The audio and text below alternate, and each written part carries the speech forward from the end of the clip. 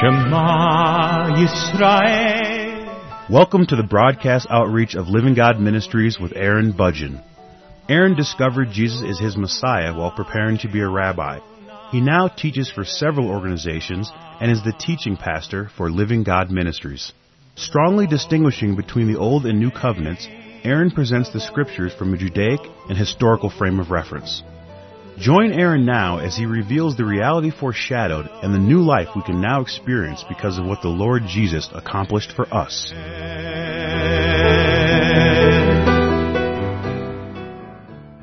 In the previous program, I spoke about two specific passages where our God explained that the subject of sin was very important. In Daniel chapter 9, he explained that there would be a Messiah, and that this Messiah would resolve the issue of sin between us and our God.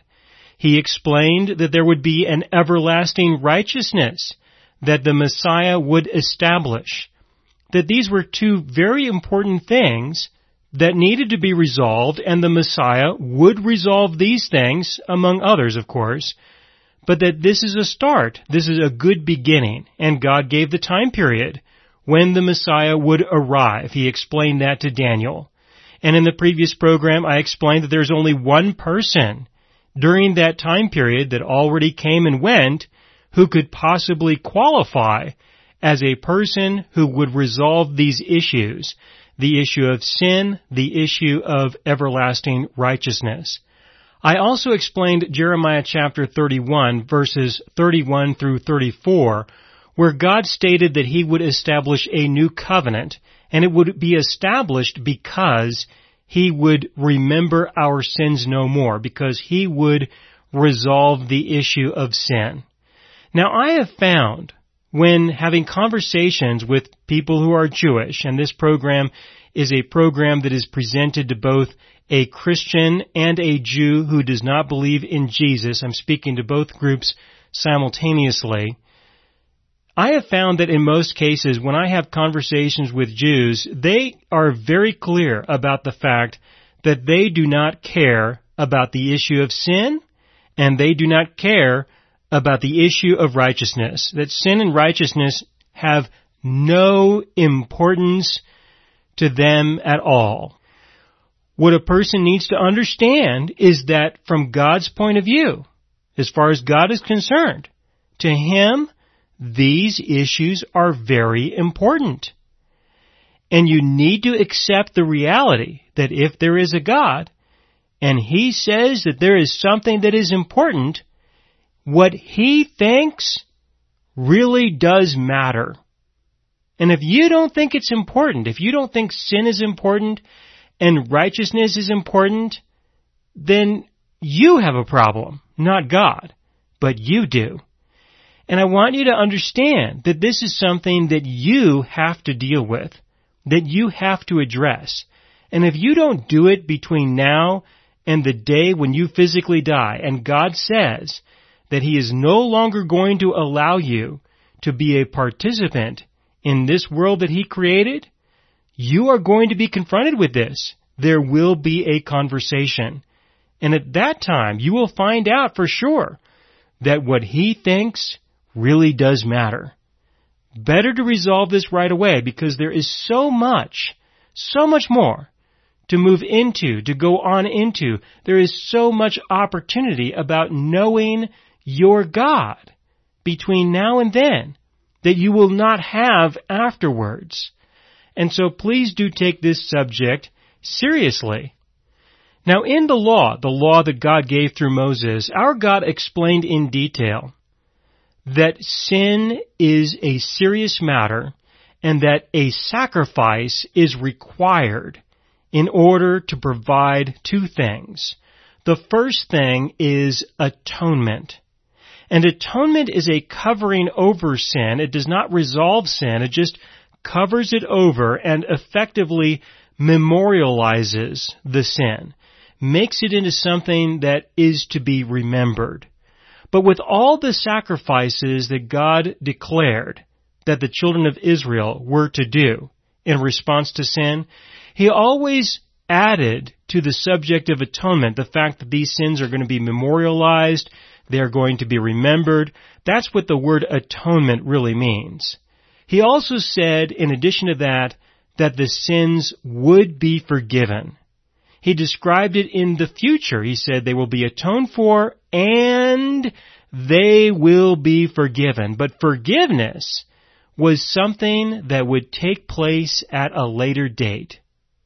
And as he explained in Daniel chapter 9, verse 24, as he said, the Messiah would be the one to resolve this.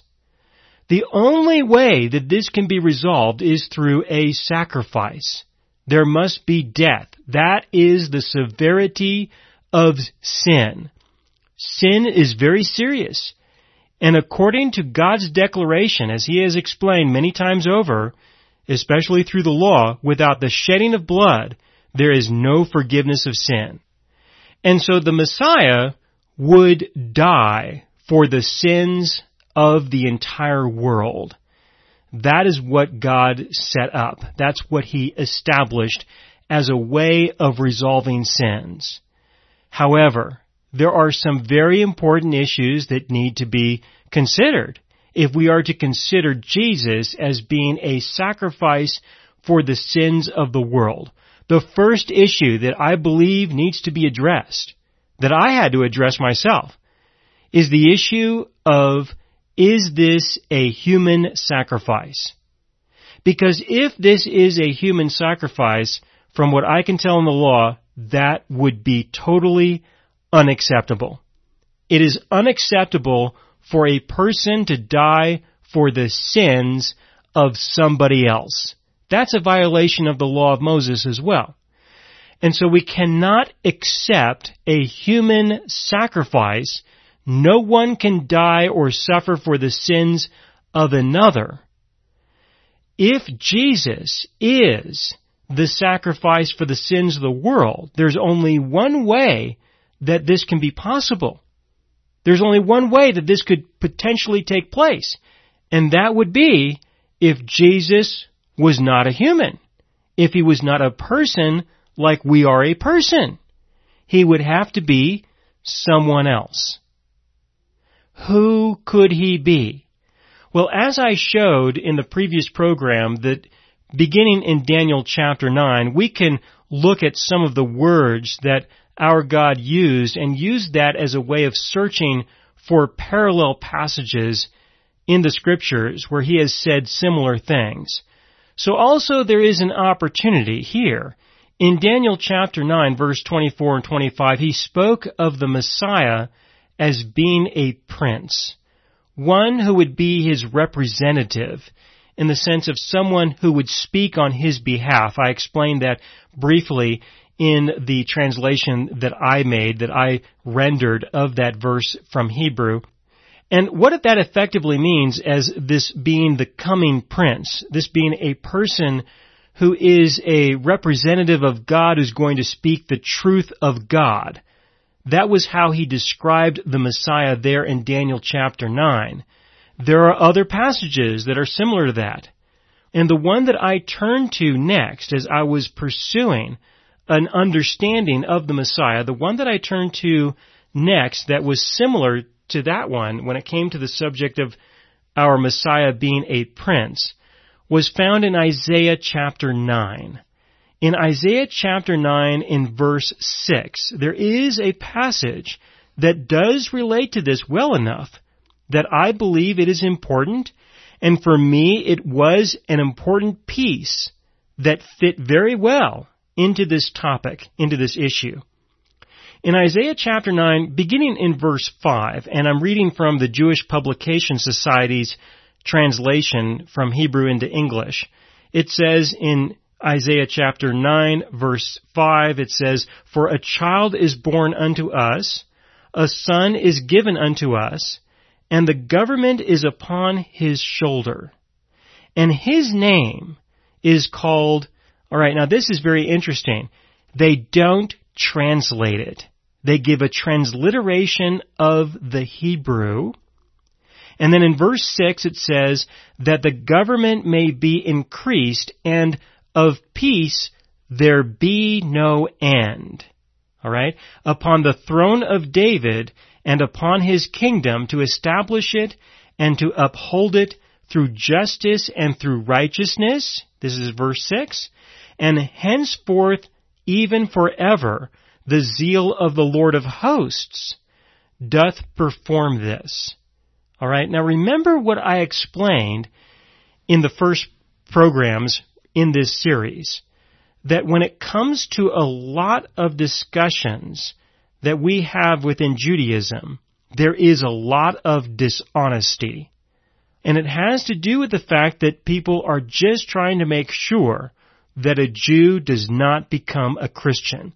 Because if you're going to argue the subject from the perspective of what is true or what is not true, well, then it's very easy to lose the argument, because there is more than enough truth to show that Jesus is the Messiah. And in this text that I am reading to you, if you could see it, I would show it to you. It's in the Jewish Publication Society's rendition of the Holy Scriptures, and this has a copyright of 1917 and 1945 by the Jewish Publication Society of America, all rights reserved. Here, they did not translate verse 5. This should tell you, it should tell you that this is an expression of dishonesty. And I'm not wanting to point this out in order to say that everything that they might say is considered to be dishonest. I'm just trying to show you that this is the desperation that most of the people who have been in the recognized leadership of Judaism since the time of Christ have gone through extensive lengths to include being dishonest to try to keep people from believing who the Messiah really is. Now, I have done a translation of this section in Isaiah chapter 9, verse 6, which really is verse 5, and so I have these verses a little bit skewed in the translation that I have done from Hebrew. And again, if you don't like my translation of this into English, then by all means, do your own, and you will find that it will be quite similar, I'm sure, to what it is that I have done here. What this really says is, for a child was born for us, a son was given for us, the discriminating governance is on his shoulder, and he called his name Wonderful of Counseling, Mighty God, Father of Eternity, Prince of Peace. Where it says Prince of Peace, that was my connection personally for myself with Daniel chapter 9, verse 24 and 25, as it relates to this, and that the Messiah would be the mighty God himself. And there's no question about this. If you read this in Hebrew, that's exactly what it says. Father of eternity. Continuing into the next verse, for the increase of the discriminating governance, and for peace there is no end, on the throne of David and over his kingdom, to establish it and to uphold it in justice and righteousness from now and eternally forever. The zeal of Hashem of hosts will accomplish this. Hashem, I put that word in there in order to describe the actual name of God, that I've just simply used that word, which is Hebrew for the name, in order to remind me that that was the word that was used. Alright, so who is this person? Who is the Messiah? He is not a person like us who would be described as a human sacrifice, because it is the mighty God himself, the Father of eternity, the everlasting Father. He is the one who is coming to establish everlasting righteousness. He is the Prince of Peace. He is all of that, as was described and initially recognized as the Messiah, the way that the angel presented him to the prophet Daniel in Daniel chapter 9. And so in Isaiah chapter 9, verses 5 and 6, or 6 and 7, depending upon how you describe the verses, it's fine. It's the same area in the scriptures in Isaiah chapter 9. Here I can say with great confidence that the Messiah is God Himself personally. That Jesus was God manifested in the flesh. That our God decided to come and dwell among us as a person. And He took upon Himself flesh just like we have flesh. And He lived a life all the way from the womb to the tomb, from a little baby all the way to an adult. He lived with us. He worked with us. He participated with us. But it was God Himself. And He did this. He actually did this. And He Himself is our Messiah. Now, I certainly don't say that there is a man who is God. I don't believe that at all. I believe there is a God who decided to dwell among us as a man and be our Messiah personally. He gave His life for us. And His life was not a human sacrifice. It was a way that He said that He would resolve the issue of sin, because He's the one who has been violated. This is His world. It is His planet. He is the one who has officially been violated by our sins, and He has decided to no longer hold our sins against us anymore by taking the punishment effectively upon Himself as an abstract way of recognizing that He's no longer going to require us to do something in order to resolve sin, that because He is the one who has been violated, He is the one who will resolve it, and He did so in this way so that He could say that the issue is over, and so that He can also establish a form of righteousness that is obtained not by our obedience to His law, but in another way, because of what He has accomplished for us. So we have a God who did this, who is our Messiah. Now, when having conversations with a lot of Jews, a lot of rabbis over the years, an important issue comes up, such as, how could God ever do that? How could it be possible? Well, for a person to say that tells me that they have no idea about who our God is and what He's already done. Consider Abraham. What about Abraham? Most people don't even bother to learn about Abraham. They don't know anything about him except what somebody may have told them. What happened with Abraham just before the destruction of Sodom and Gomorrah? God visited Abraham. God went to go see Abraham. You read it. You read it for yourself, and you read it in Hebrew. It says clearly that this was God manifested in the flesh who came and spoke with Abraham, sat down with him, talked with him, ate with him, and continued a conversation afterwards while He sent some angels to go into Sodom and Gomorrah and investigate what was going on. It was God manifested in the flesh right there, dwelling with Abraham. And God did so in such a way that His wife Sarah, Abraham's wife Sarah, did not recognize Him as God. And so if He did that in a way that Abraham saw Him as God, but Sarah didn't see Him as God, why would it be so surprising to discover that God did it again? And did it as the Lord Jesus, in a way that most everyone did not recognize Him for who He was, just as Sarah didn't recognize Him for who He was when He was there. You know, when He says things like, Sarah is going to have a son, and she laughs. She laughs. And he asks, well, why are you laughing? And she says, I wasn't laughing. Do you think she would say things like that if she knew that that was God Himself right there? Not at all.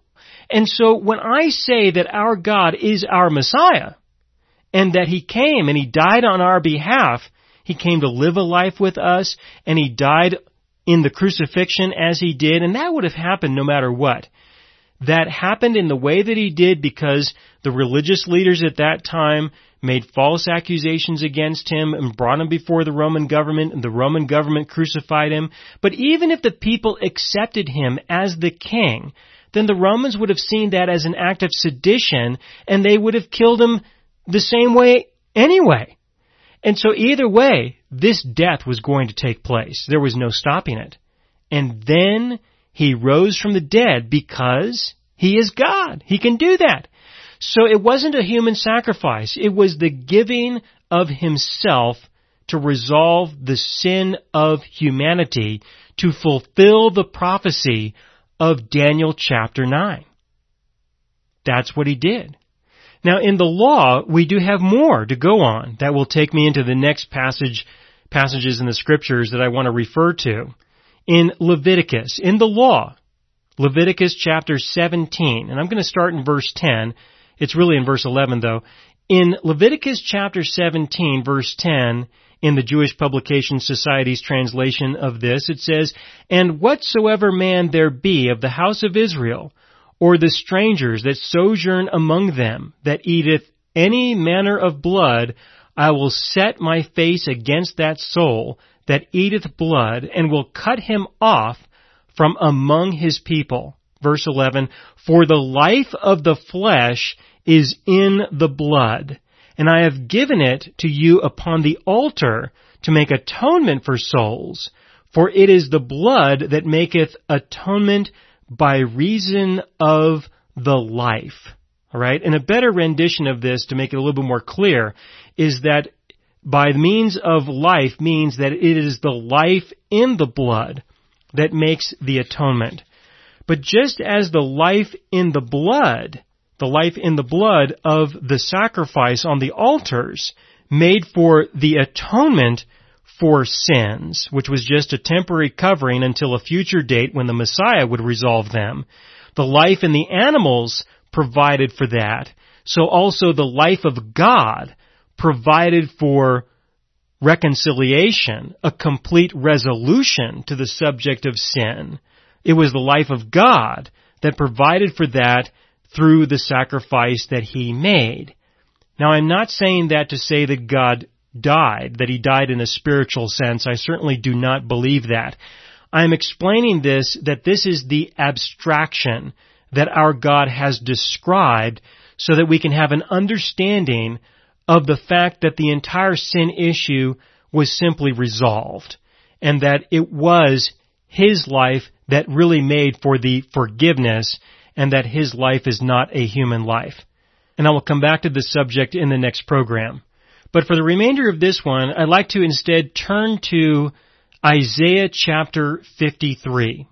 Isaiah chapter 53, and I will again read from the Jewish Publication Society's translation of what Isaiah said to us, and this is also related to what Daniel reported to us concerning what God told Daniel. In Isaiah chapter 53, beginning in verse 1, "Who would have believed our report? And to whom hath the arm of the Lord been revealed? For He shot up right forth as a sapling, and as a root out of a dry ground. He had no form nor comeliness that we should look upon Him, nor beauty that we should delight in Him. He was despised and forsaken of men, a man of pains and acquainted with disease, and as one from whom men hide their face. He was despised, and we esteemed Him not. Surely our diseases He did bear, and our pains He carried. Whereas we did esteem Him stricken, smitten of God, and afflicted, but He was wounded because of our transgressions." Again in verse 5, "But He was wounded because of our transgressions. He was crushed because of our iniquities. The chastisement of our welfare was upon Him, and with His stripes we were healed. All we like sheep did go astray. We turned every one to his own way, and the Lord hath made to light on Him the iniquity of us all. He was oppressed, though He humbled Himself, and opened not His mouth, as a lamb that is led to the slaughter, and as a sheep that before her shearers is dumb. Yea, He opened not His mouth. By oppression and judgment He was taken away. And with His generation, who did reason? For He was cut off out of the land of the living. For the transgression of my people to whom the stroke was due. Do you see this? It's all over the place with regards to sin, iniquities, transgressions. It's the same person, and this is a description of how he resolved sin. This was not a human sacrifice. Read Isaiah 53 for yourself. Thank you for listening. In this program, I spoke about Isaiah chapter 9 and Isaiah chapter 53.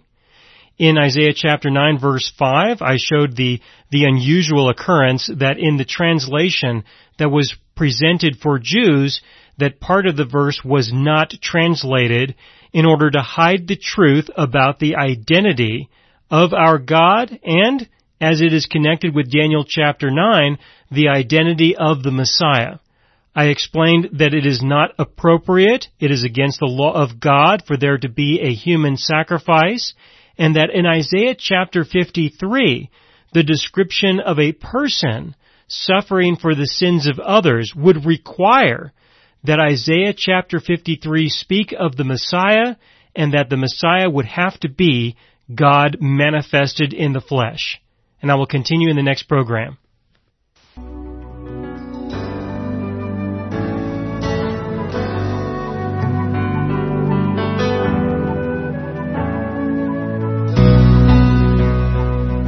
You have been listening to the broadcast outreach of Living God Ministries. You can hear all of our programs for free through our radio archive at livinggodministries.net. That is, livinggodministries.net. Do help us develop new radio programs and continue broadcasting on this and other radio stations. Send your contributions to Living God Ministries, P.O. Box 38353, Colorado Springs, Colorado 80937, or use the donation link on our website, livinggodministries.net. That is, livinggodministries.net.